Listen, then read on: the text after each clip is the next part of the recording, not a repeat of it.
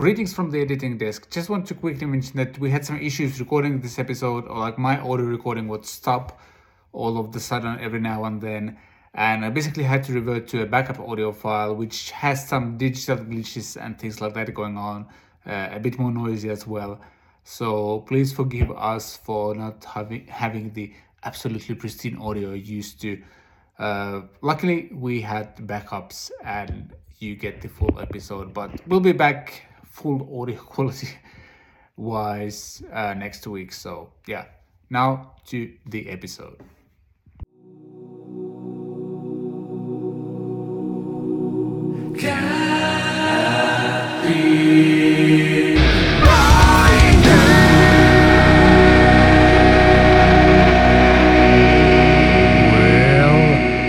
Hello there, Vlad here. Welcome to CatPick Fridays, episode number 52, the show that brings you the latest and greatest in guitar and music industry news, happenings, things like that. And once again, I'm joined by a man who's a transparent overdrive ambassador, self-titled digital newbie, and a man whose channel is very, very close to passing 2K subscribers. Rich, I heard rumors that as soon as you pass 2K subscribers, you are going to give away half of your guitars to your viewers. Are these rumors true? Unlikely, Vlad. Unlikely. Oh, no. I hadn't thought about that. Maybe I should. I have too many guitars. Probably. How many is too many guitars? It's a question we asked once upon a time on our show. Yeah. And there is actually no answer to that. So no, I don't have too many guitars. However, I am planning on selling a few this year to fund other guitars. So the cycle continues. Is it a swap like 2 for 1 type of thing, or is it just like one guitar goes out, one comes in? I kind of feel like 1 out, 1 in is fair, but I'm told by other members of the family that it should be 4 out and 1 in, which I think is a ridiculous kind of, factor. 4 out, 1 in, stupid, but there we go. What I might do is get rid of 3 or 4 and pool them into one amazing instrument. Ooh, but I let's like see. that idea. I don't know what I want yet. I like that a lot. Yeah, something that I've kind of been doing as well, especially like if I, in the near future, and I end up moving this studio space to a different room, I might want to cut on some of the instruments, but we shall see. Those are just plans as of now. And also, I want to thank you for liking, sharing, subscribing. And last episode did really, really well. So thank you, everyone, and welcome to the new CatPick Fridays listeners and watchers as well. We are obviously available here on YouTube with the video, and then there's the audio podcast on Spotify, Apple Podcasts, and pretty much everywhere where you get your podcast, we're there. And no matter whether you're watching on YouTube or listening on the podcast platforms, please consider giving us a like, leaving a review, things like that. That would help a lot to grow this thing and push us forward. Probably need my second morning coffee. Yeah, packed show today as well. As always, there's some Fender factory news we missed last week. So Fender's Ensenada factory catched fire. And this happened last week, but there's still no kind of more new info on that. We're going to talk about that. Then there's Fender's, can we say Andertons? Is it an Andertons exclusive? Not sure, but like this 80s hair metal Ferrari yellow player strat with HSS configuration. We can hear the 40th anniversary squires now, thanks to a cool video Fender has posted. And we got to toot our own horn a little bit with the Boss RE2 release in a bit. And also NuX released something that looks sort of very much like the RE2 by Boss, just double the foot switches. Origin Effects has few cool new bass preamps that look great, sound great. DC Electronics has a looper. There's a Positive Grid Spark Mini that has been released just very, very recently. We're going to talk about 6 iconic Stratocasters throughout rock history. Then we gotta mention the sad news of Mark Lanigan passing. And then we are going to answer your questions and comments and also talk about guitar maintenance thanks to Red Charles' video. But without further ado, however I pronounce it, I think I got it mostly right. Yeah, news, also known as recent happenings here in CatPick Fridays land.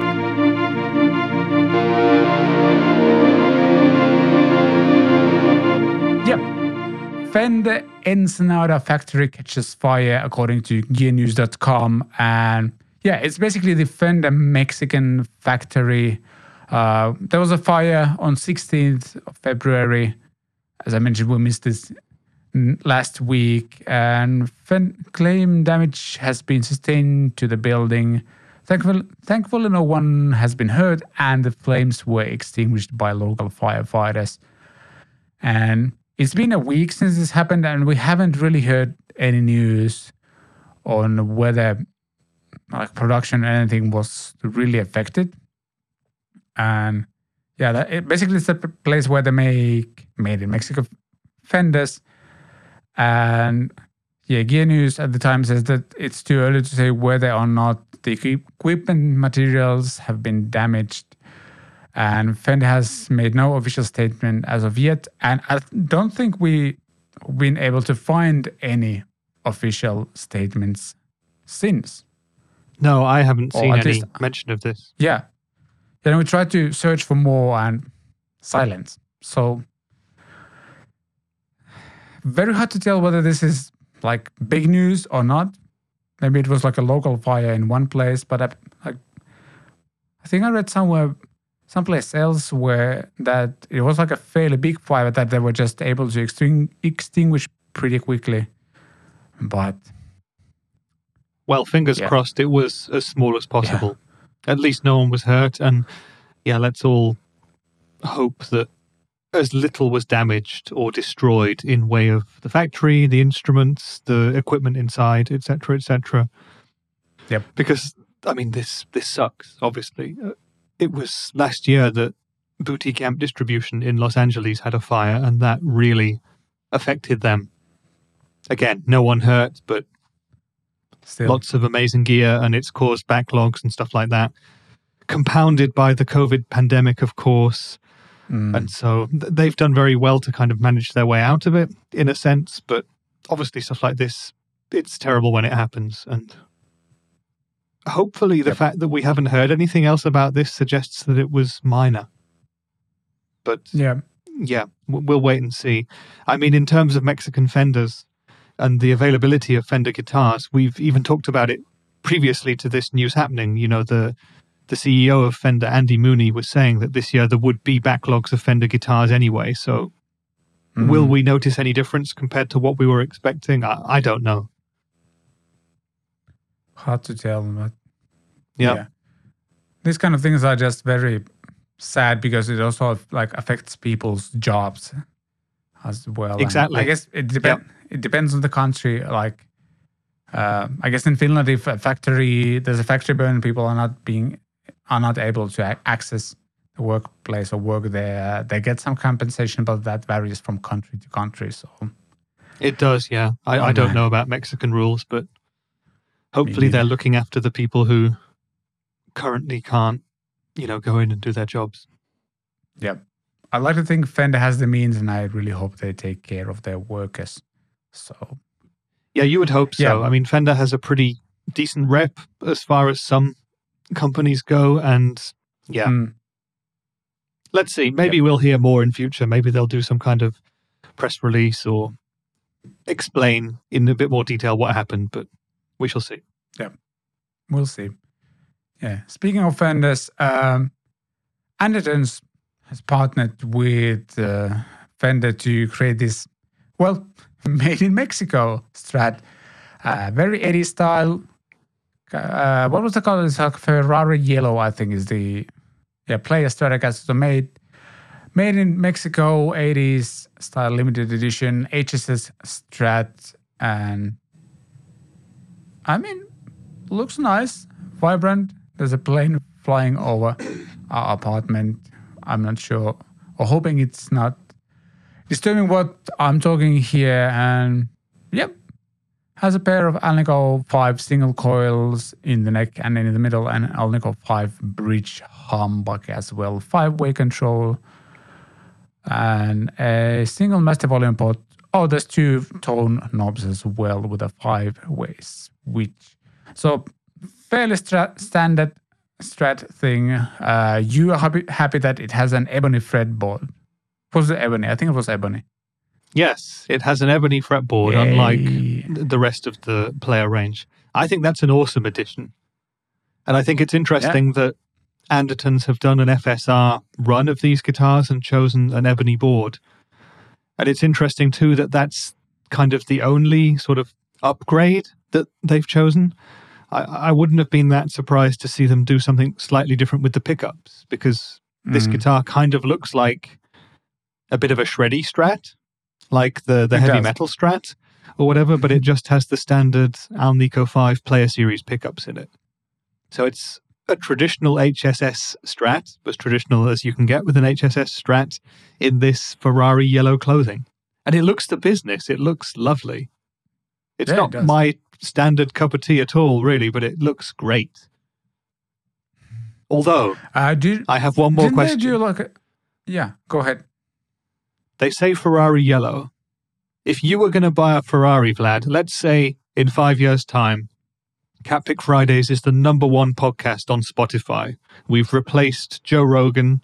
We were paid $100 million by Spotify, and you were about to purchase a Ferrari. What color would you purchase a Ferrari in? Would it be yellow? Because for me, well, actually, you know me, I like blue, but the only color to buy a Ferrari in is red, isn't it? Isn't it? That's the thing. Like, I'm gonna say, like, what's the word? A light no, not like a very firm no, but like a slight no, because I do also associate Ferrari with yellow. Maybe Lotus or something is a bit more yellow than Ferrari, but I kind of associate them with yellow as well, and that's something they do talk about on the Andertons video actually as well. But first of all, I would probably never buy a Ferrari for the Finnish weather conditions. It's been minus 20 degrees Celsius as of late, and my car got stuck. A couple of mornings ago, my car got stuck in snow, and it's way like higher off the ground than your regular Ferrari. So I'd probably buy something else. But yeah, I'm okay with yellow, but I get your point at least. But I don't think Ferrari red is as stand out as Ferrari yellow, because Ferrari red, candy apple red, all those kind of red shades of red, maybe not as eye-catching, or not. It doesn't stand out as much, at least to me. So I guess this makes sense. Maybe you may be right. Anderton is actually maybe Lee Anderton is just driving a Ferrari, or this is as close to a yellow Ferrari as his wife allows him to get. One of those. Yeah, possibly.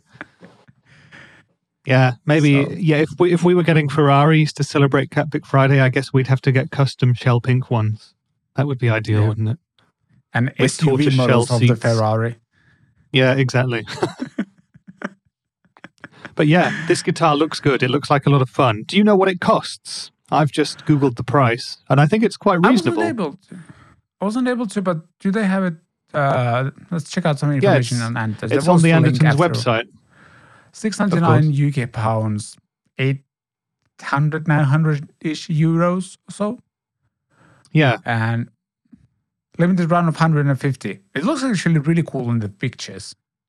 It really does, doesn't it? And I feel like for that price, it's worth it over a more standard one that doesn't have an ebony board, at least for me, because that's a feature I really like to see.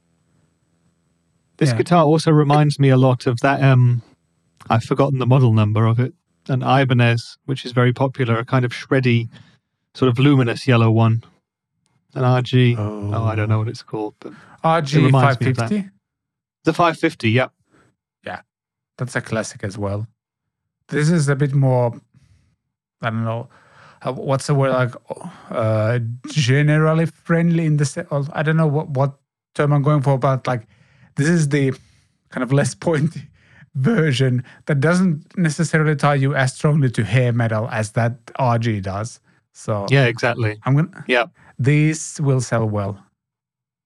I think so too. And I think I read that they had an initial run of 20 of these and they sold out straight away. And now there's going to be 130 more coming in, and I guess they'll sell out pretty fast too. Yeah. If I was in the UK, I would be sorely tempted, but I'm not. So, getting one of these from the UK is fraught with complexity and difficulty and extra pricing. So, yeah, I shan't, unfortunately. Yeah.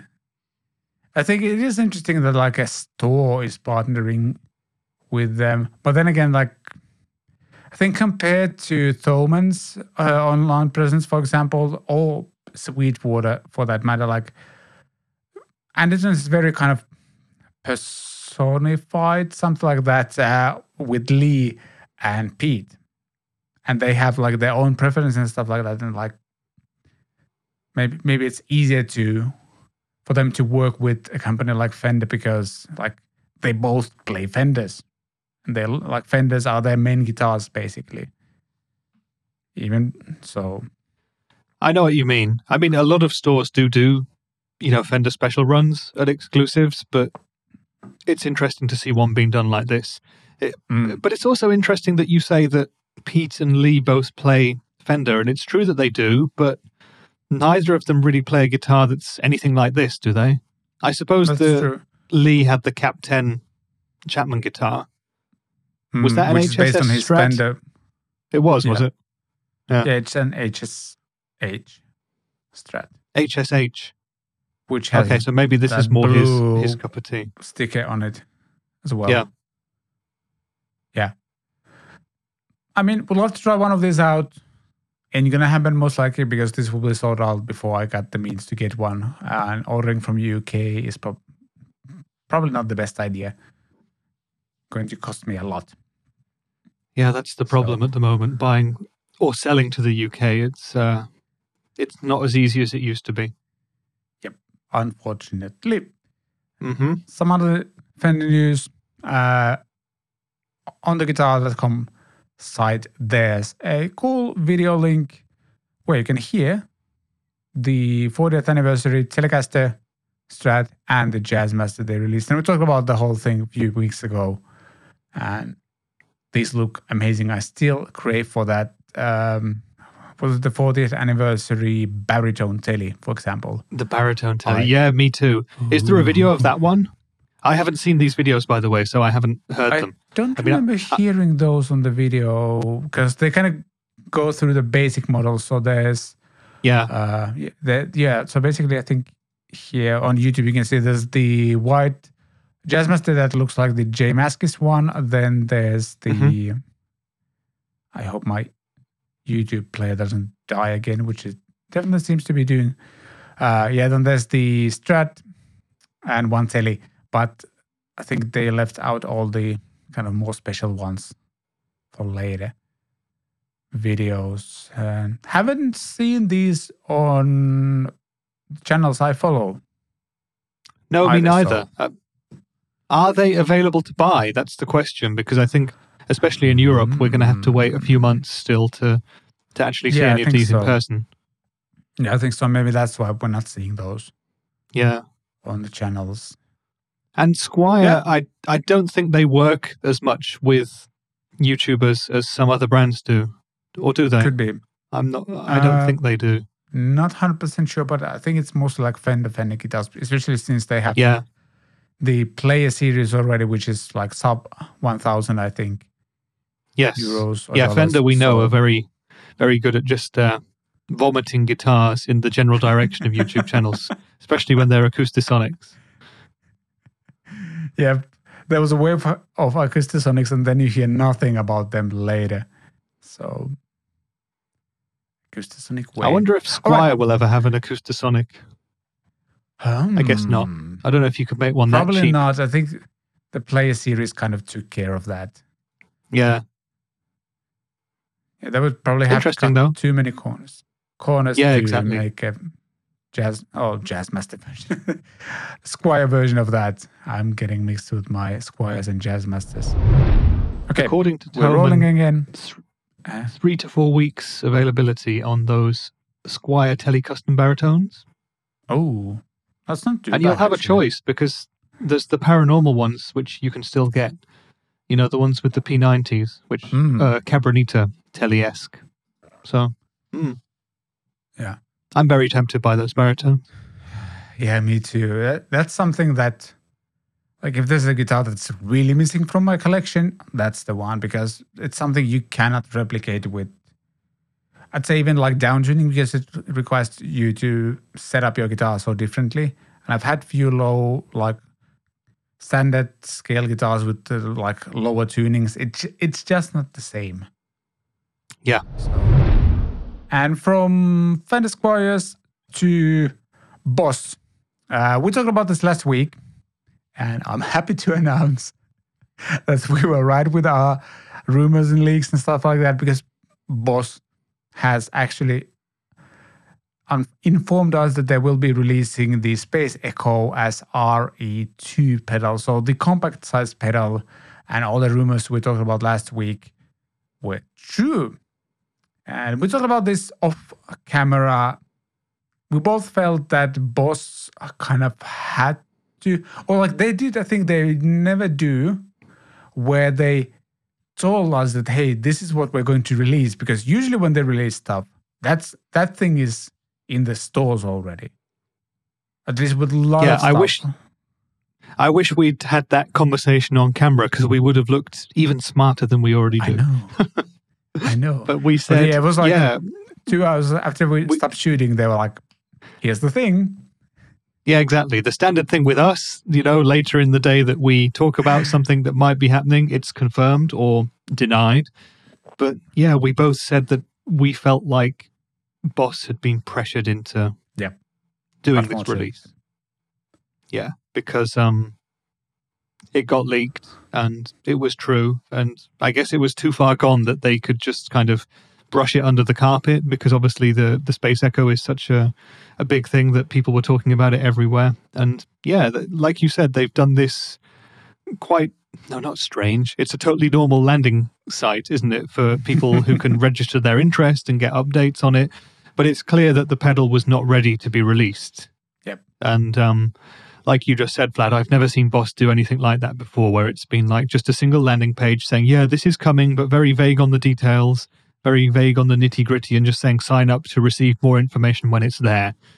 So it's like, yeah, they had to get something out, and it could be a while before we actually see this pedal. Maybe NAMM time, maybe June. Yeah, could be. I still think it looks great. I definitely need to hit up my Boss contacts to see if we can work something out, because it looks great. There's a history to that pedal. Wait a second. I just realized that I have owned the RE20. You just realized that now? Yeah. Oh. I just realized that. Okay. I started thinking, like, have I actually used these effects at any point in my life? And I realized I used to own an RE20 at some point. This was back in the day where I was swapping gear like crazy, trying to cover up the fact that I just hadn't practiced enough to play properly. And yeah, just kept trading gear, and one of those pedals was RE20 that came in, stayed for me for a while, and then I just moved on from it. For whatever reason, don't ask me why, or you can, but the answers may vary depending on my mood. Why? Probably because it didn't have like programmable presets, or I didn't like how it looked, or it didn't smell right, or maybe I just wanted to have a longer delay time. One or several out of all of those options. Yeah, makes total sense. Yes, exactly.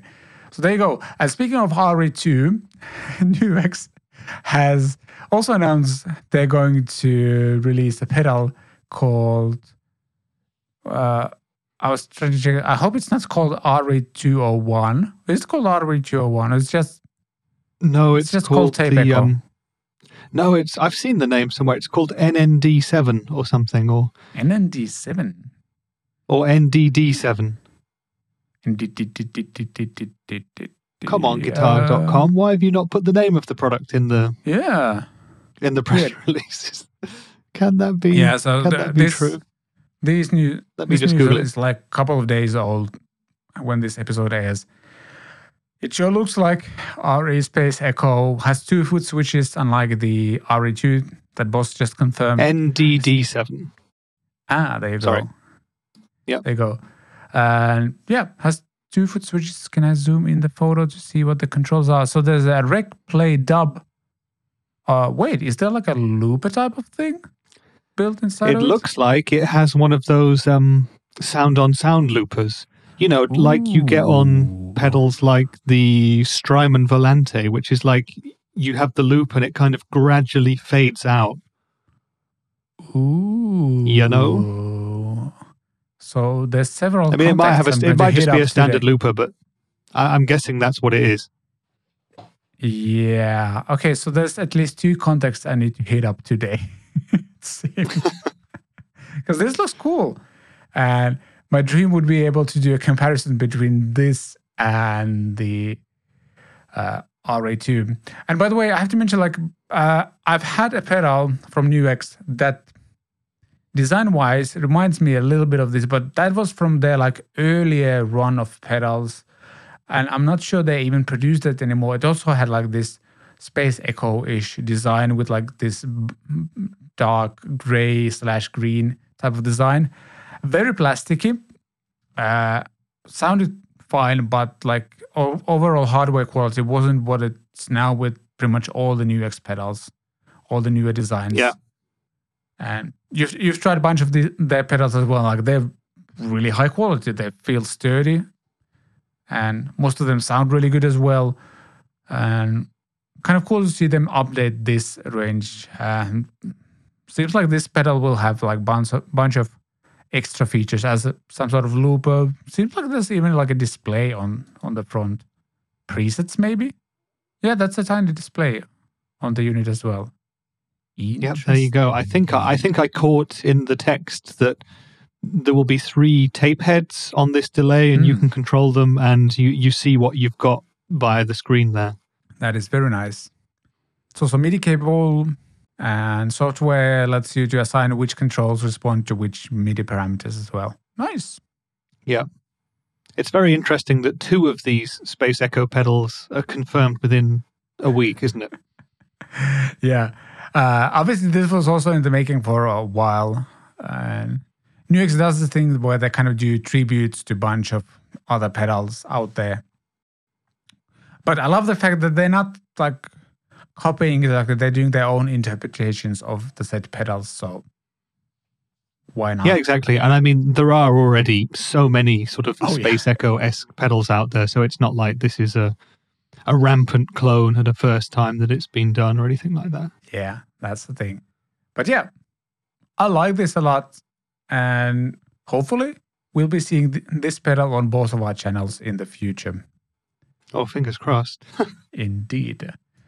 From delays to bass stuff, Origin Effects, Super Vintage and 64 black panel bass rig, classic amps in pedal format, brought to you by gearnews.com. And they're based on Ampeg SVT and Fender Showman /Bassman amps. And as all Origin Effects pedals, these look super sturdy. They look beautifully designed. Lots of small switches on the pedal as well. And based on the videos, I quickly checked. These sound really, really good. The bass rig has a Class A preamp, and it goes for the Ampeg SVT sound. So, a very classic. And it's a classic. And bunch of controls. There's low frequency, high frequency trimmers, amp out EQs, the horn cut, so which combats any fuzziness when using overdriven sounds with tweeter equipped gap. So there's even Horn cut. I like that. so many jokes that we're not going to tell here about with that one. Indeed. Moving on, there's a switch for the DI cab sim as well, and yeah, like to me these sound like a full-fledged bass rig in a pedal, and there's even an XLR out on it. So I think this is just like this might be the only pedal you need when you're playing live or recording, for that matter. Yeah, I mean, hence the name bass rig. It's an all-in-one solution. I mean, that's definitely a lot easier for your back than carrying, an 8x10 amp around with you. Yeah. And I bet these sound great. I mean, the Origin Effect stuff is very, very high quality. Yeah, the cab sims include early 60s Fender 2x15 bass cabinet for the 64, black panel, and Ampeg SVT 8x10 cabinet for the super vintage. So they're basically pairing them with like a proper cabinet for that sound. I'd personally probably go for the Ampeg just because I've been using that. There's a Ampeg model or virtual amp on the Universal Audio thing I have because they use the audio interface, and that Ampeg just sounds so good. So yeah, I'm not sure what I'd try. I mean, I still don't have a bass amp to go with my Squier. Something like this might be the solution. Oh, just about, do you have a bass? Yes. Which one? Why don't I remember? It's a Squier bass. Thanks. Let me get it. He said and turned slowly. Yeah, let us zoom in onto Rich and figure out what's going on with his bass. Okay, so it's a Sunburst thing. It's a jazz bass, block inlays. Yeah, I knew that much. It's oh god, it's dusty. The model name is called Oh God, It's Dusty. Yeah, that looks nice. Yeah, it's really nice. And I went to session music in Germany in a town called Waldorf, and I wanted to get a bass because I wanted to record original ideas, and I didn't like using a guitar as a modeler. And I played a bunch of different Squiers, and I never thought I would end up with one with a vintage tinted maple board, which was a jazz bass. But I went for that because jazz basses have thinner necks, and that just worked better on my hands than the P basses at the time. And this one just felt and played the best, so I went for it. I'm absolutely distraught that I can't even remember if it's a classic vibe or a vintage modified, but I'm going to go with vintage modified. I'm really not sure. Oh god, based on what I paid for it, it was probably vintage modified because it was less than 300 euros. Those are still great basses, so why not? And I think also jazz bass is the bass to get. Like if you would get like just one bass and want it to be as versatile as possible, I'd probably go with a jazz bass, personally at least. So I know it's a 70s model. Wait for it. Let me. I'm just doing a spot of stealthy Googling. Oh, according to this, it's a classic vibe bass. Oh, there you go. You learn something every day. Yeah. But yeah, jazz bass, like different. My first bass was a Fender Squier. I think it was the 70s as well. I think it had like black block inlays, jazz bass as well. I kind of regret selling that one. It was really good, versatile, stayed in tune, sounded great. Then I swapped it for a 5-string Harley Benton, and now I got rid of that one, and now I'm playing a Music Man, which is a whole different thing as well. And that bass needs setup. And we're going to talk about guitar setup later in the show, so there's that. I think it's actually a vintage modified bass. Sorry, I'm still looking at my bass online, or what might be my bass. It doesn't appear to be being sold anymore. Maybe someone watching can tell us.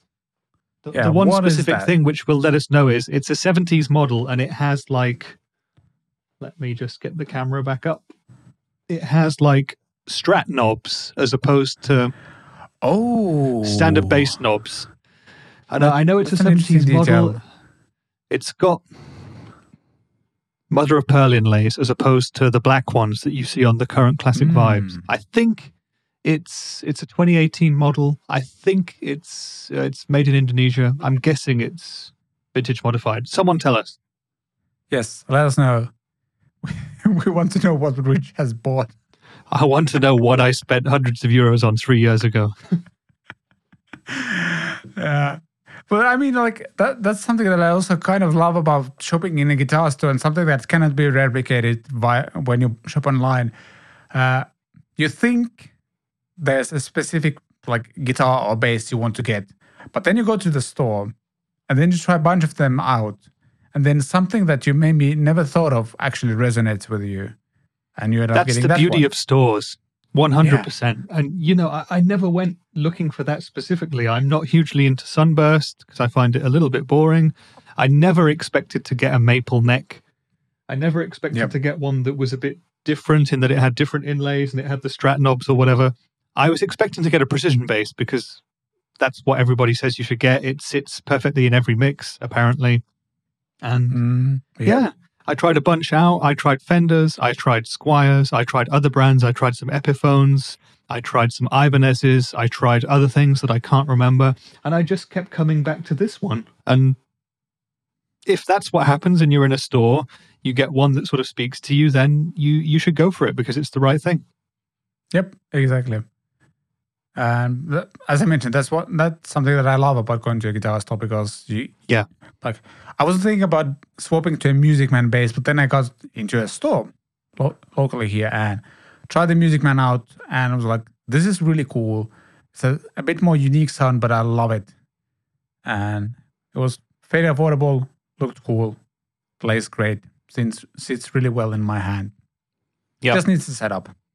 Again, something we're going to talk about a bit later. And I'm definitely cutting out this section as one of the clips from the show, so we get the maximum amount of people's attention to figure out what on earth that bass is. We want to know. Yeah, from bass to loopers. I love the GearCuts article titled, DC Electronics' new Impulse IR loader does what you think it does. It loads IRs. Thank you, GearCuts. That is some pretty good headline writing. Yes. Yeah, they've been pushing out a lot of pedals as of late. Oh, yeah. And this sure looks like the more, what's it called?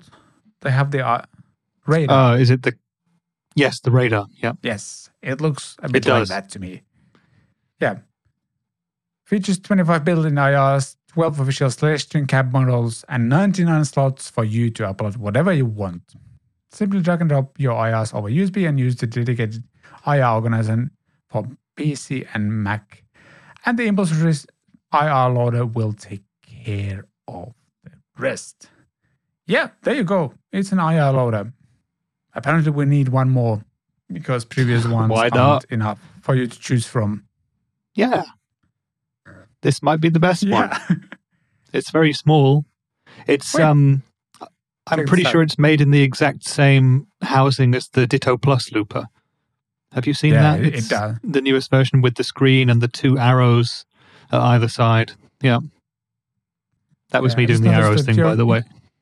Yeah, I just noticed your photo on the GearCuts website that you are sitting with Trey. Wow. I think this means you're famous. Destroying that poor Dietzel microamp. Yeah.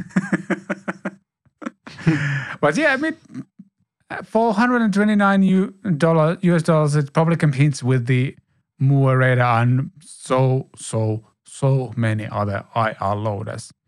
So, why not? That's the only thing I can say about this. Yeah, it's become a very saturated marketplace, the IR one, hasn't it? Yeah, but I guess there's need for those. So, well, who do you think this kind of pedal is for? For me, that's a really interesting question. Because it's like, well, okay, you tell me what you think first. Well, people are moving towards pedal board-based rigs. I've used one myself. I didn't use the Moore IR loader. I used the 2 Notes Cap M for that. But, I mean, it's highly practical. Like, the gig I used it for, or the gigs, multiple gigs during the same day in different places, having a pedal board-based rig was super practical because The only things I had to pack was my guitar and the pedal board. And it sounded great. It sounded really good. There's a video on my channel actually demonstrating that pedal board and that rig, and it just sounds freaking amazing.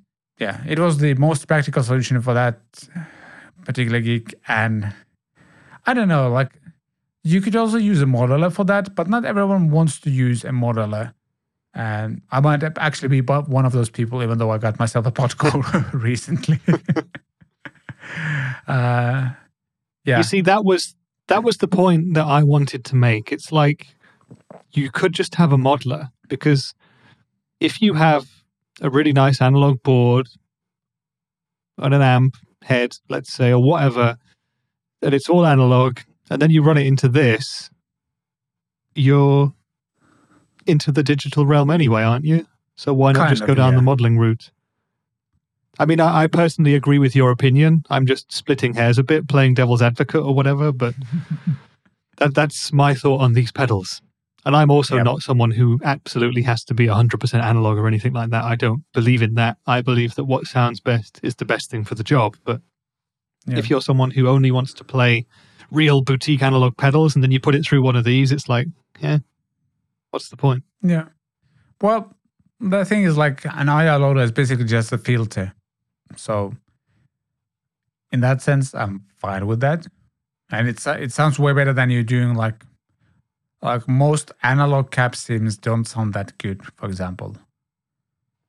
So in that sense, the digital is the way to go. Obviously, my rig was also paired with a preamp pedal. Like, I used the, what's it called? 2 Notes Leclean, I think was the preamp I used. So I got like, so there was kind of an amp.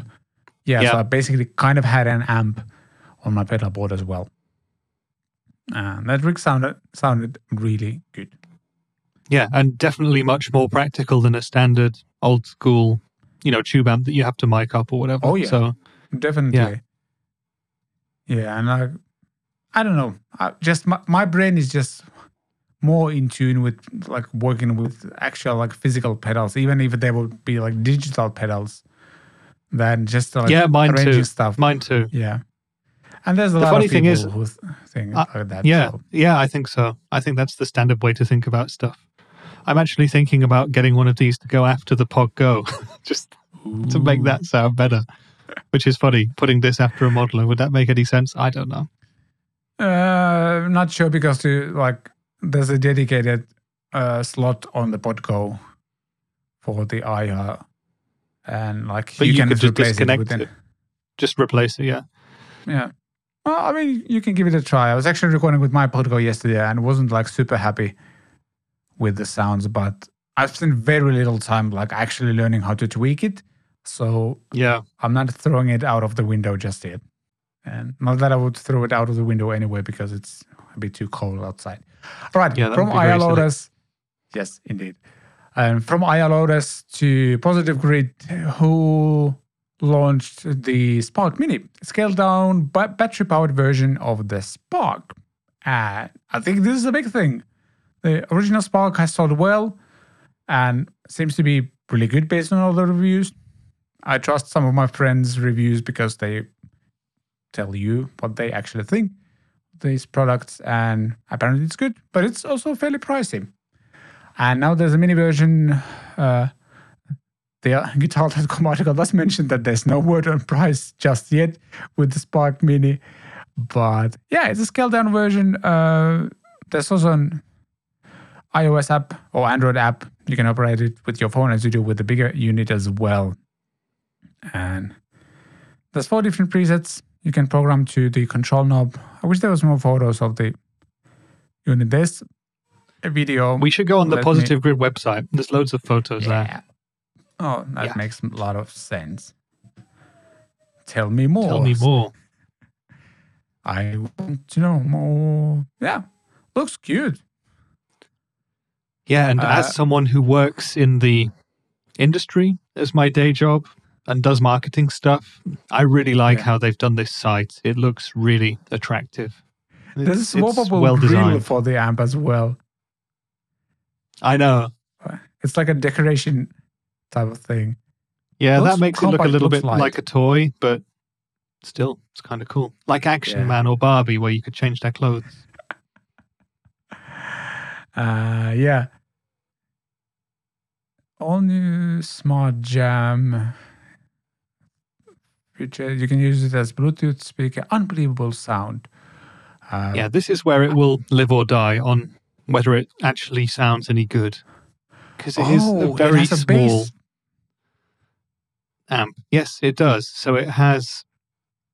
Well, we're looking. If you're just listening, take a look at the video of this. We're looking at a Yeah. picture of the design of the amp now. Or it's gone now again, but we were, and it has 2 full stereo dual angled speakers poking out the front, and underneath they have omnidirectional bass, as they're calling it, stealth design passive radiator for bass with amazing punch. So does it actually sound good? Because like, I don't know if you like, have you heard some of the kind of more recent, like, you know, those JBL speakers that look like a tube? Yeah. Something like that. Those are great. Like if this Yeah, can they do. replicate, if this can replicate that kind of sound, it would, I think this will be super fun to play. And it would get like very I think it'll decent definitely be able to sound. replicate those sounds. The question is, will it replicate the experience of playing a guitar as opposed to the experience of hearing a really cool guitar-based song, if you know what I mean? Yeah. That's a good question. But I think it might, you know? I think it could also depend on what surface you place this. Oh, yeah, most likely. I think it probably sounds very different if you place it on a glass table compared to like I once had a tiny little speaker that I think it actually was a Pringles thing. And it was something to do with like a World Cup or a European Cup promotion, but it was designed to fit into a Pringles tube. And you would use the Pringles tube, the empty Pringles tube, as your kind of sound enhancer. And that was very cool. I've probably still got it somewhere. Yeah. What? There's some sort of there's a video capture feature where you can record yourself while playing. This is truly designed for all the Instagram people. I mean, why not? Why not? If it will synchronize your audio and video right away, why not?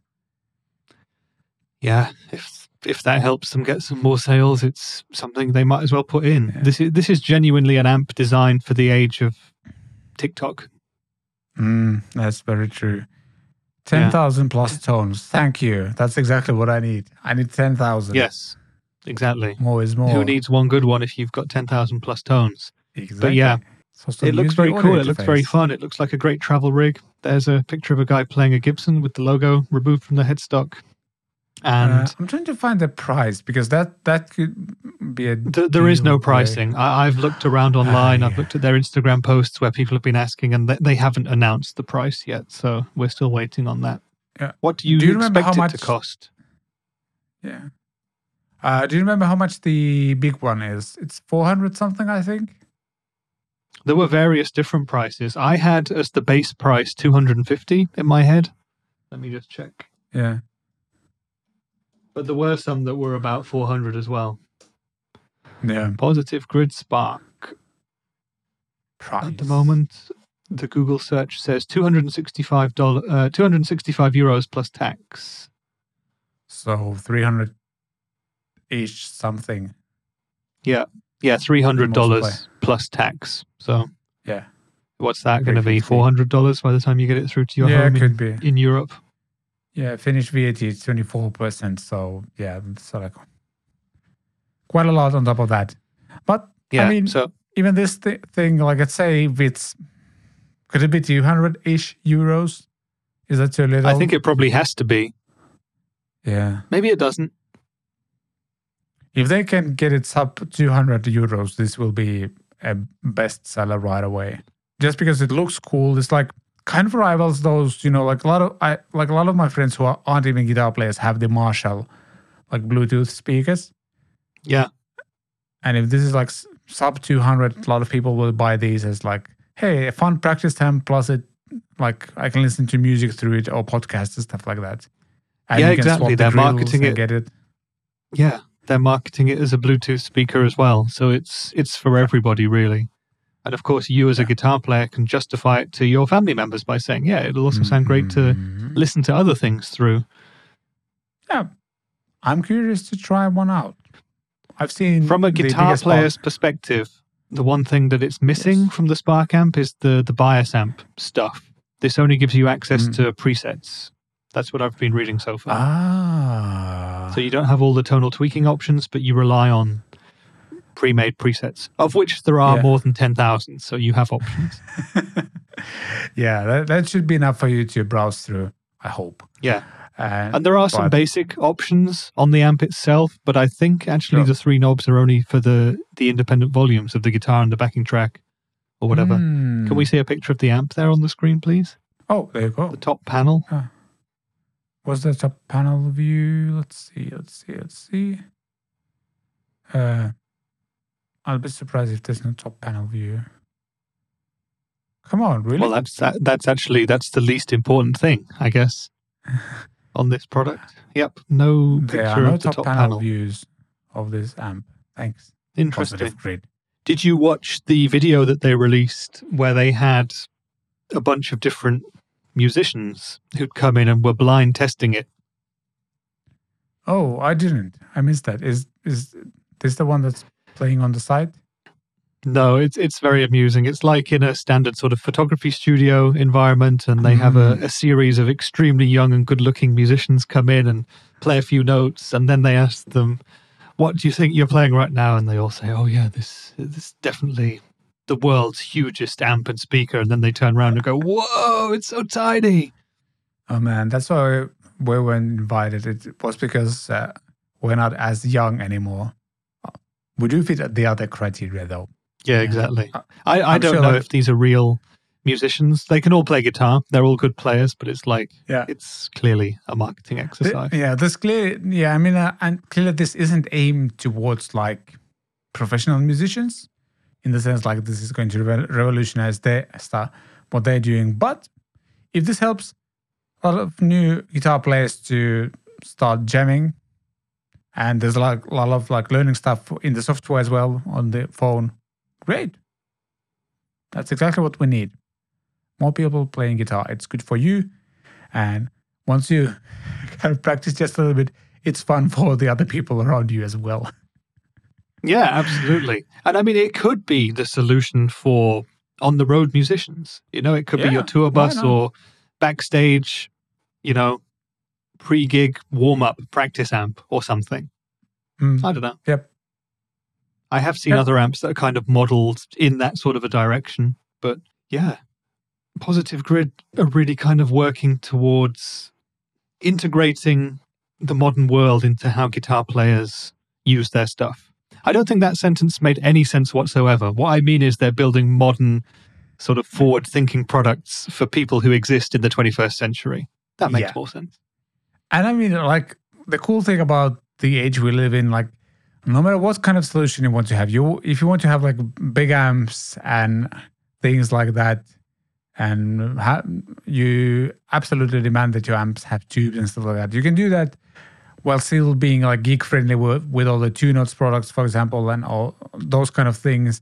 Or if you want to go fully digital, fully modern, there's an option for that as well. Like, no matter what kind of rig you want to build, there's apps and pedals and amps and things like that for you. So that's cool. I like that a lot. And I mean, imagine starting out with this kind of amp compared to what we started with. Plus, this has all the learning software as well. It's such a different thing. Yeah, exactly. I remember the first amps I had. Yeah. Awful things. Oh, Delaney. I had Delaney, whatever thing it was. It was terrible. Yeah. Anyway, from that to something completely else. Guitar.com has a fun read. 6 iconic Stratocasters throughout the rock history. From Jimmy to Stevie, we examine the history of Fender's iconic instrument across 6 legendary players and their axes. And the first one, there's a photo of Stevie Ray Vaughan. And one of the legendary guitars is this SRV's number 1. Wow, that guitar is beat up. I mean, it's Stevie Ray Vaughan. That's what you expect from him, but still. Often referred to by Stevie Ray Vaughan as his first wife. Cool. Yeah. It featured a left-handed bridge. So, long thought to be homemade by SRV's hero Jimi Hendrix, who generally played a right-handed guitar upside down, so that its stock vibrato arm hung over the bridge saddles. So did he not use a whammy bar? I apologize for my lack of knowledge, but yeah, I don't really know much about Stevie Ray Vaughan beyond the obvious that everybody knows. Well, yeah, I gotta say I'm not sure. The guitar originally had a 7.25-inch radius, but after years of abuse and maintenance, the neck now has a radius of 30 inches. So this is playing just like flat in the radius. I guess that's possible. Yeah. Yeah, it's like over thousands of years, rivers beat valleys out of hills. And Stevie Ray Vaughan's guitar got flatter. The neck got flatter as he played it more. He must have had a heavy touch. But didn't he also use extremely thick strings? Yeah, they mentioned in the article, Stevie famously used 13-gauge strings and tuned the guitar half step down for easier bending. Yeah, SRV's number one was used on every Double Trouble album, and Strat was retired in 1990 following his death. And Fender has made several runs of replicas dating back to 1992. The original now resides with Stevie's brother Jimmy Vaughan of the Fabulous Thunderbirds. I always forget that he has a brother that's also a great player, I think. Am I mixing him with something? Jimmy Vaughan. I think I've heard him play. Do you remember, are you familiar with Jimmy Vaughan's music? I'm familiar with the Fabulous Thunderbirds, but I wasn't familiar with Jimmy Vaughan, no. Oh, there you go. I think I've seen him play somewhere. He's a great musician as well. So, I'm sure he is. It probably runs in the family. Yeah, so it seems. The number 2 guitar, David Gilmour's Black Strat, which is this the one that was sold a couple of years ago? It was fairly recently up for auction, yeah. For $3,975,000. Oh, man. And Jim Arce. Quite a lot of money.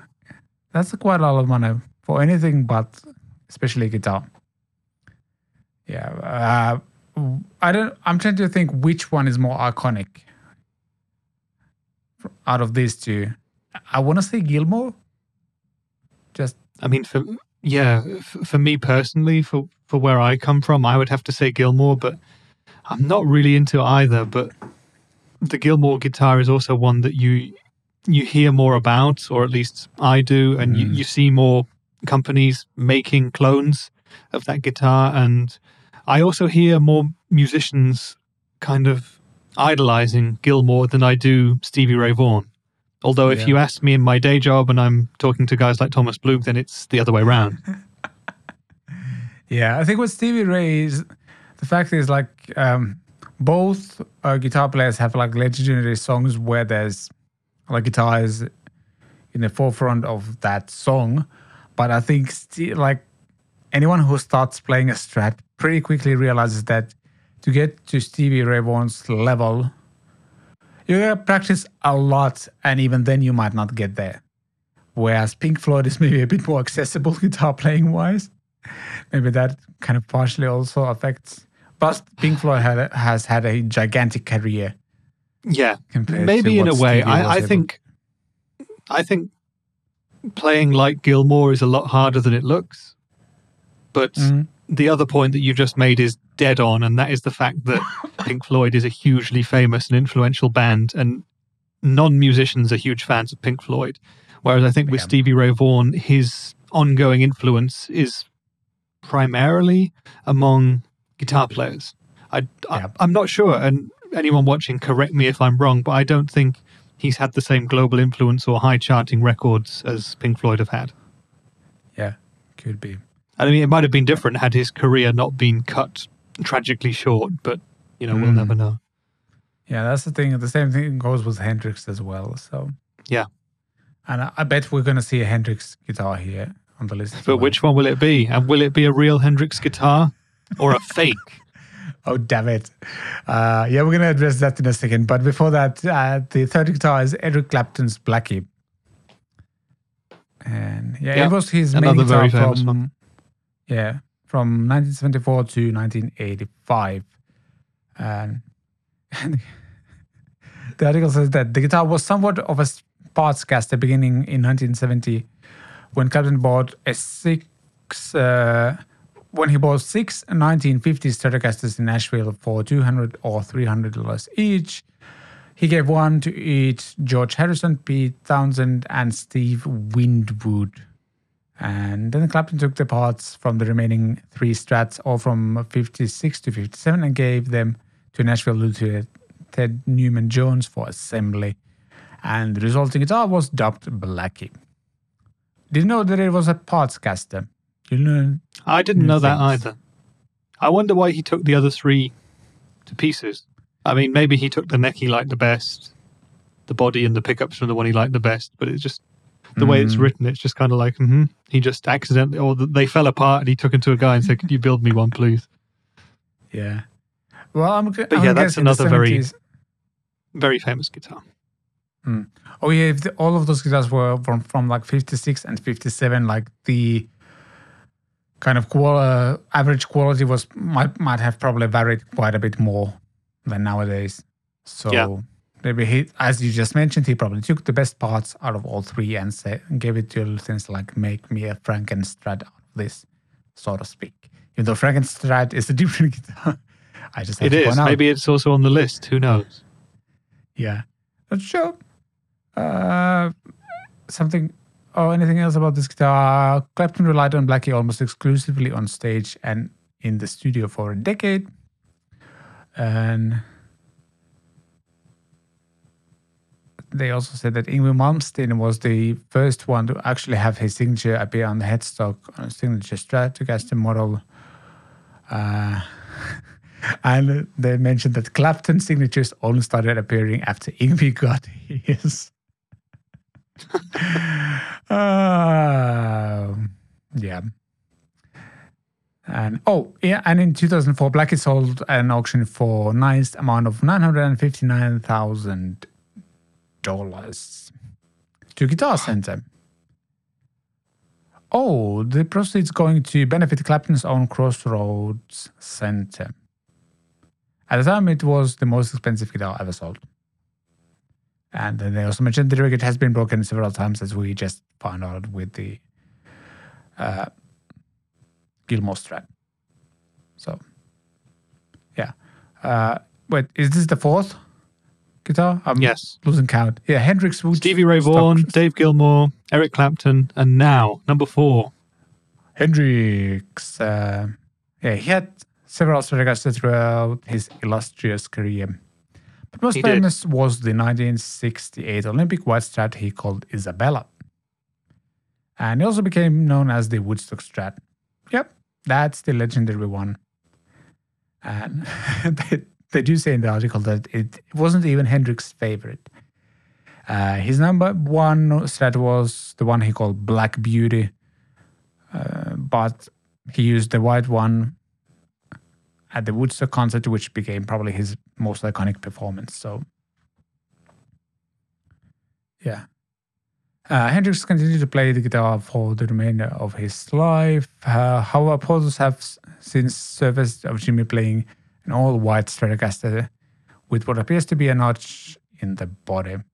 And as we kind of alluded to, there's all these controversies with some Stratocasters he allegedly played or might not have played.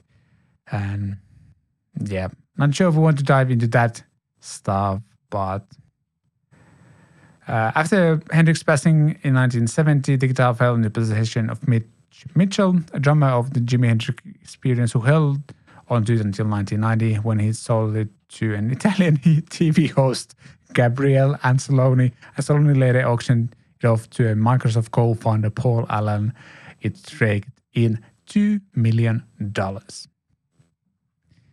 Yep. Could buy a lot of Squires with that money. You could. Could you build a house out of positive grid mini amps with that kind of money? I think you could. You also could. Wouldn't keep out the Finnish winter. That's how we're going to start measure things like how many positive grips, mini sparks you can get with that money. 2 million, so that's like 5,000 of the units. You can build a nice little house with those. Yeah. Speaking of Frankenstrats that I mentioned earlier, Eddie Van Halen's Frankenstrat is obviously one of the most legendary ones. You could argue that it's barely a Strat with all the modifications he did to it, but it is still a... They actually say in the article, although EVH's Frankenstein wasn't technically a Fender product, it was made with Fender replica parts by a company called Boogie Buddies. Great name for a company, by the way. Yeah. The parts were purchased cheaply from Wayne Charvel's shop because the body had not on it. EVH dropped a Gibson PAF from a ES335 into the bridge position. Yeah. I want to say this might be the most iconic Strat out of all of them, just because it really stands out. Like if you, this might be the only guitar, like if you remove the player from the picture, people will still know what guitar this is compared to the other ones. And again, it has a wider influence than just guitar players. Yeah, that's the thing. Yeah. I did realize that it was just like an ES335 pickup. That's not that high output. I didn't know that either. That's quite interesting to hear. Yeah. And I mean, he used it to... I'm trying to, if there's any info on whether he modified it with different pickup plate, and not really. Not really. It's interesting. Again, it's a fairly low output pickup, most likely. So maybe that's part of the EVH sound as well. Interesting. Mm-hmm. Yeah. Obviously, he had. Didn't he have several? Did he have replicas made out of this at least? And no, I believe so, but I'm not an expert. Yeah. He seemed to have modified the guitar a few times with different versions of Floyd Rose, which at the time was still in development stages. Yeah, the Frankenstein remains one of the most esteemed instruments of all time. And I think this is probably the last one, Dave Murray's main Maiden. Yeah. Sure. He became a Strat user from the start, or since the band started, he became a Strat user in 1976. He bought a Stratocaster, which had previously belonged to Paul Kossoff of Free. With a 63 body and a 57 neck, Murray swapped out the stock single coils for DiMarzio's Super Distortion in the bridge and DiMarzio PAF in the neck. The pickup combination allowed him to play and record rhythm parts, solos, and the occasional clean interlude on every Iron Maiden record until about 1990, when he retired the guitar in favor of a signature model, which was, of course, based on his main axe. Yep. Another legendary Strat player. But again, one of those guitars, if you would see it in an online store or even in a store, not sure if I would recognize that as the kind of Iron Maiden or Dave Murray signature. But yeah, that's another thing about this guitar. This one I would place on maybe a level below the other five. With the greatest of respect to Murray and to Iron Maiden. They've sold 200 million records, haven't they? So they've done pretty well. Wow. This guitar has been heard by a lot of people. But yeah, in terms of the iconic status of the instrument, I would say this one is kind of a little bit lower on the lists. The funny thing is that this guitar always appears in searches that I do for Strats, because I'm always looking around for new things, and I often look for Strats that have a humbucker option in the single coil sizing, and this is pretty much the only one that you see quite a lot of the time. Yeah. It's fairly well priced and it has very good specs. And the newest ones have compound radius necks, which is something I didn't know until I saw this article. Yeah. I mean, that's the thing. I love these kind of stories because like a lot of these people found an instrument that immediately resonated with them and they kind of stuck with it through the years. Like all of the people that are mentioned in this article are kind of known for just that guitar. Like, I guess pretty much. with Clapton, apart from Clapton, yeah, but Clapton might be the only one. But otherwise, it's like they played Strats and they always stuck with the Strats.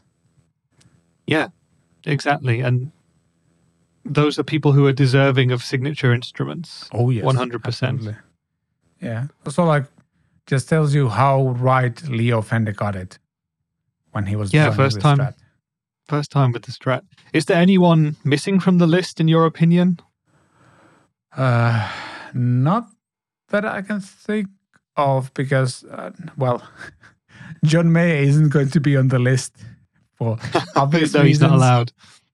No, he's maybe too young for that. I'm trying to think, but like, I don't know. No. Yeah, talking of more modern players, I guess John Frusciante from the Red Hot Chili Peppers. Oh yeah, absolutely. Is he legendary enough? I don't know. I'm not sure. It's different, isn't it, when they're not kind of in these bands that have been around since before we were born, you know? Yeah. And it also doesn't help the fact that he's one of the Red Hot Chili Peppers guitar players. Not the. I guess a lot of people But everyone regards him the. as being the, don't they? Yeah. And maybe some people don't. I mean, the biggest albums have been with him, definitely. Yeah. But still, maybe. Yeah, but again, he would be on the level below these guys. Yeah. Yeah. He's tier 2 or something like that. Yeah. Give it 10 more years and he can move up. Yeah, it's him and John Mayer can be tier 2, though now John is with PRS. He's more known for that. So yeah, exactly. The other one that I would think of, which is not on this list, would be Hank Marvin and his red Strat. Okay, yeah. But maybe he's too old. I don't know. But that was like literally the first Strat to ever come into the UK, his red Strat. So it's hugely iconic and influential to so many bands that came after. Yeah. Yeah, but also and he always played that Strat. That's true.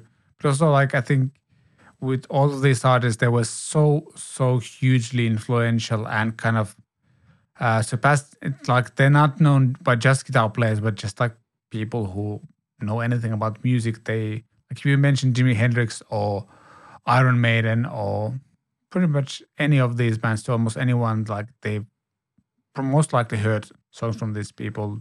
Unfortunately, that doesn't apply to Hank Marvin. I would argue that it does. I would argue that Hank Marvin and the Shadows were bigger as artists than one or two of the artists on this list. But when it comes to contemporary people, maybe he's been slightly more forgotten than some of these players. Could be. Whereas the legend of someone like Hendrix, who died younger in strange circumstances, it kind of lives on and the hype builds itself up, you know? Yeah, could be. Could be as well. Yeah, but from iconic guitars to some sad news, Mark Lanegan has passed away. This was just a few days ago, yesterday, a couple of days ago. And yeah, at the age of 57. And he was known, I guess, best from Screaming Trees band. He was also part of Queens of the Stone Age and some other bands that I'm just forgetting as I speak. But yeah, I think I remember him mostly from Queens of the Stone Age. I'm not as familiar with other stuff he was doing, but 57 is young. It's the same for me. I got to know him through Queens of the Stone Age, through the Rated R album. One of my favorite tracks on that album is Leg of Lamb, and he's not the main vocalist on that song. He just comes in occasionally with that deep sort of gravelly voice, and it's just so it gets you, you know. if this was a list like the iconic Strat list that we've just done of iconic, gravelly, grungy rock voices, he'd be on that list. Instantly recognizable. Yeah. I will not Great listen to singer that and list musician. now. Because it sounds But yeah, I think great. he influenced a lot of musicians, a musician's musician in that sense. Yeah. You know, I mean, he guested on so many other records. I looked at his Wikipedia yesterday, and the other artists that he's collabed with and so on in his career, it's massive. He did so much, and yeah, 57 is no age. I think he had a difficult life with addiction and stuff earlier on. Courtney Love paid for him to go through to go to a clinic at some point to put himself on the right track, and he worked in other jobs to pay his way. Was living in Ireland when he died, and he actually had COVID extremely seriously and could have died back in 2020 from that. So difficult times, and yeah, he will live on forever through the music that he created. So the people who are left can take some peace in that, I suppose. Yeah. Sad news, unfortunately, but yeah, indeed, it seems to be all too frequently on this show that we have to have sad news because we've lost quite a few incredible musicians recently. Yeah, unfortunately, that's the thing. Yeah, but from these news to, well, answering your questions and comments. Questions and comments. Question number one, or comment number one, comes from Michael. Is that Michael C? Can I open up the question in a bigger format so I can actually see it? Michael C comments on the Gretsch lineup video we made a couple of weeks ago, and he says, shell pink is a 50s car color. Is that true? Is that where shell pink originates from? I think a lot of the older guitar finishes are based on Californian car colors or American car colors. So yeah, it probably is. Yeah. I would love to own a shell pink car. Maybe one day I'll get that shell pink Ferrari. We just literally discussed an hour ago. I was just about, like, as soon as you mentioned, I was thinking of the Ferrari. So there you go. Yeah, shell pink car. Why not? And the next one comes from good friend of the show, Quicksilver. I wonder if Premier Guitar got fired over this. He's talking about the Premier Guitar Instagram hack. By the way, have you checked? Do they have their channel Instagram account back? Because I forgot to check. I looked at it yesterday, and I don't think it's been finalized, but I think they're working with Instagram to get it back. So I think it is going to happen. The name Mohammed, which was there before, is still there. So I don't think it's quite been sorted, but they're on the way to getting it back. Okay. There was actually, they did address it. Sean Hammond did an article where he did address it briefly, that they'd had it hacked and that they were working together with Instagram to get it back. Okay. Yeah. Hopefully they get it back. And as Quicksilver continues, it's 2022, folks. How does this keep happening, particularly on corporate accounts? Two-factor authentication or SMS authentication should be made mandatory for these kind of public accounts. And then he also mentions about the CITES might be having a meltdown over the Fender George Harrison Telecaster, which was all rosewood, I think. Yeah.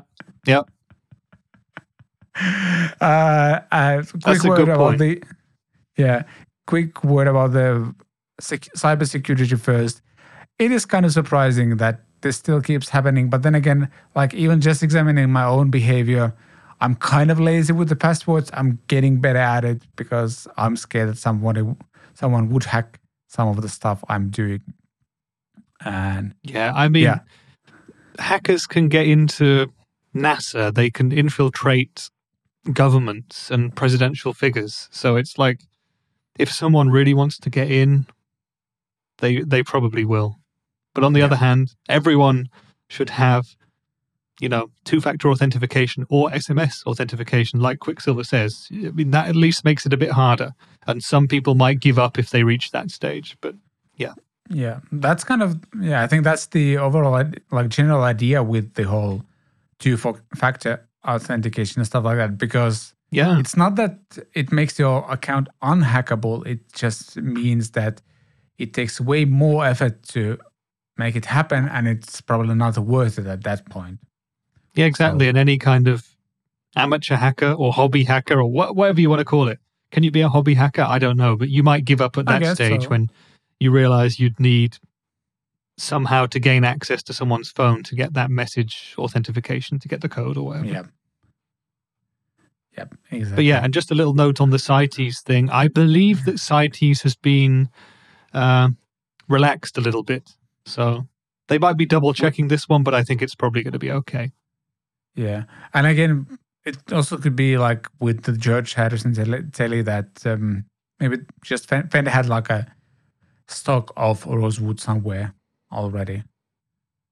And they just decided to release it as a George Harrison telly. I hope that's the case at least. We shall see.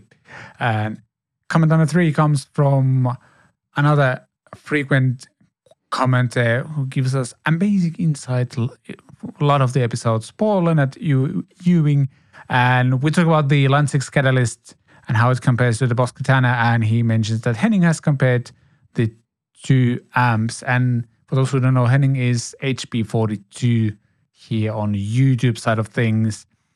And he says, but Paul says that the Catalyst Line 6, in spite of having a great library of effects, did not use them.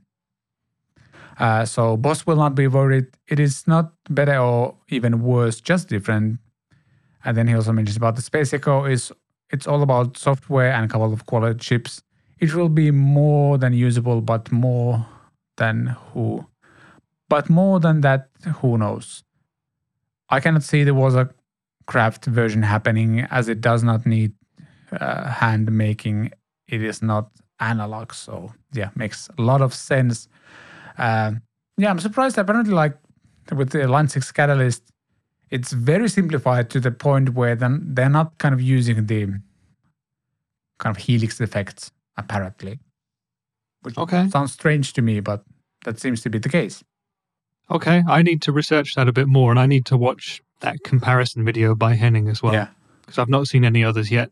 And I don't believe the Catalyst amps are going to make it into guitar shops around here for quite a while. So yeah, that's true. Yeah. But as Paul says, Boss will not be worried. I mean, I don't think Boss needs to worry about anything, really. Nope. I think they're fine. Yeah, and interesting point about... You're going to say probably exactly what I was going to say. Do it. Yeah, I think he's making good points about the RE2 as well. And the Wazacraft thing happening, as it does not need hand making, it's not analog. That's something I hadn't actually thought about. Is there a list of Wazacraft pedals somewhere? I think it's mostly overdrives. Paul's probably bang on again as usual. Mm. I mean, the DC2W that I had. The chorus pedals. There's a Waza chorus pedal. That's digital, isn't it? Think so. I think you can do analog chorus, actually. It's just delaying it's creating a copy of the signal and then delaying it to create the chorus effect. Yeah. Colin has a great video on that topic on his channel, explaining what the chorus does or how it's created. Yep, makes total sense then. And last question. Click the wrong button. That one was not the question. And last question comes from Landon Cunningham, and this was posted on my Rev G3 versus Blue Guitar Iridium studio comparison video. And he asks, between the clean of the Rev D20 and the Blue Guitar Iridium, which do you prefer? And having tried both, and I actually replied to him as well, I'm going to announce this publicly here. I prefer the D20 clean, just because it's more dynamic, more...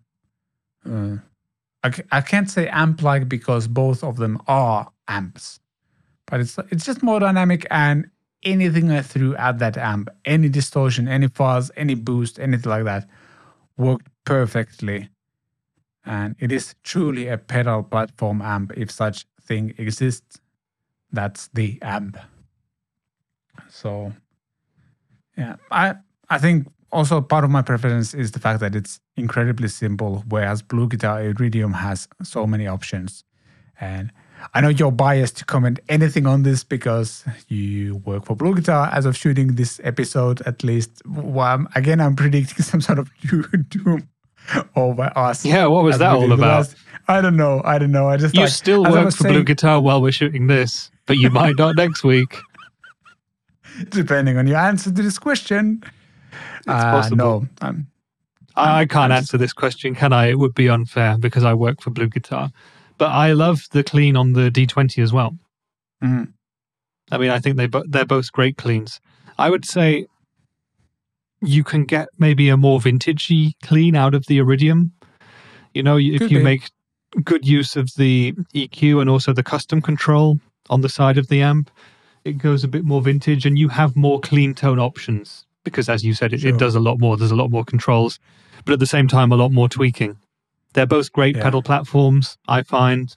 So I've been looking for a new amp to use in videos recently, and the D20 is high on my list. I mean, I don't want to use a Blue Guitar amp because I don't want my day job to filter into the videos and have it kind of connected or mixed up in that way, because I don't think that would be fair on anybody. But yeah, I might get a D20. Yeah. Yeah. It is actually something that I wish I had more time to test, and that was I had both the Mercury and Iridium editions of Blue Guitar amps at my studio at some point, and I didn't really have time to try those out with like a bunch of pedals and stuff like that, using maybe it as a center of your pedal board. So, I mean, again, D20 is a one-trick pony, but it's a really good pony for that one particular trick. Whereas either of the Blue Guitar amps is kind of a centerpiece of your rig, and you can get most sounds out of it. Like all the different drive sounds and stuff like that, you can get just from that amp itself. So different things for, like different units for different applications, I would say. Both really, really good and highly recommended. And I'm saying this not being paid by either of these companies. But though I'll pay you it does sound like an ad, and if you think I'm biased, let us know in the comments. And we can discuss that next week. But before we start wrapping up this week's episode, something that we absolutely need to do is to talk about guitar maintenance in everyone's favorite segment called Week in Watch. Watch it. Video. It's not like you have anything else to do. Because you don't have anything else to do. We got to talk about, not me clicking at the wrong buttons again. There you go. We're going to talk about guitar maintenance. And we're going to use a slightly clickbaity titled video by Red Shawl called I'm an Idiot, I Broke My $5,000 Guitar. And this video is clearly sponsored by whatever the guitar store he's going to. But I think there's some great points about guitar, like maintaining your guitar, especially now that we're transitioning from winter season to spring and then summer here in Finland. For example, pretty much all of my guitars will need some sort of setup and checking, and some need to have the frets filed, fret ends filed and stuff like that, because we go through crazy temperature changes. It can be from like plus 35 Celsius to minus 25 Celsius, which we have had this winter several times actually. So most of my guitars will need some setup, and yeah, Red is taking his guitar to, or his guitars, actually multiple guitars, to, I'm guessing, a local store where the guy explains all the basic things you can do at home and then some more complicated ones. And before you ask, the guitar he broke, and I'm putting that in quotes actually, he broke it by not he didn't have his acoustic guitar, I think, properly humidified, and it caused some of the bracing to kind of break loose inside of the guitar. Something like that. I think that was the issue. So sorry if I spoiled this video for you, but if you want to learn a bit more about like basic guitar setup and things you can do at home to maintain your guitar playing it really well, I think you should check this video. Links in the show notes as always. That brings me to a question. How often do you maintain your guitars, Rich? And what are the things that you're doing home? And what are the things you leave to a luthier to do? I don't maintain my guitars often enough. I know I should do more, but unfortunately I'm lazy when it comes to that kind of stuff. I'm similar when it comes to even changing strings. I'm one of those guys who changes a string when it breaks, as opposed to every few weeks or months or whatever it is. And yeah, pretty much the extent to which I personally maintain my instruments, to my shame, is keeping them clean and tidy. As you've seen in this episode already, that bass was covered with dust because I haven't taken it off its rack for clearly a few months now, because I haven't done any bass for quite a while. But I do keep my instruments as clean as I can. When I do string changes or whatever, I will lemon oil the fretboards and check that everything's fine. And pretty much any more than that, I take to my local tech because he's excellent, he's well priced, and you know him, Vlad. It's Uwe, my former colleague from Hughes and Kettner. He has a tech company. It's his second profession. He's excellent. He gets customers from all over the region. I would recommend him to anybody watching this who's in the vicinity. I'm not being paid to say that or anything, but yeah, he does a great job, and he's done work on all of my guitars over the past, how many years? Almost 8 years since I've lived here. Gosh, it's a long time. Yeah, what about you? I think you do a lot more with your guitars in that sense than I do. Well, at least a little bit more.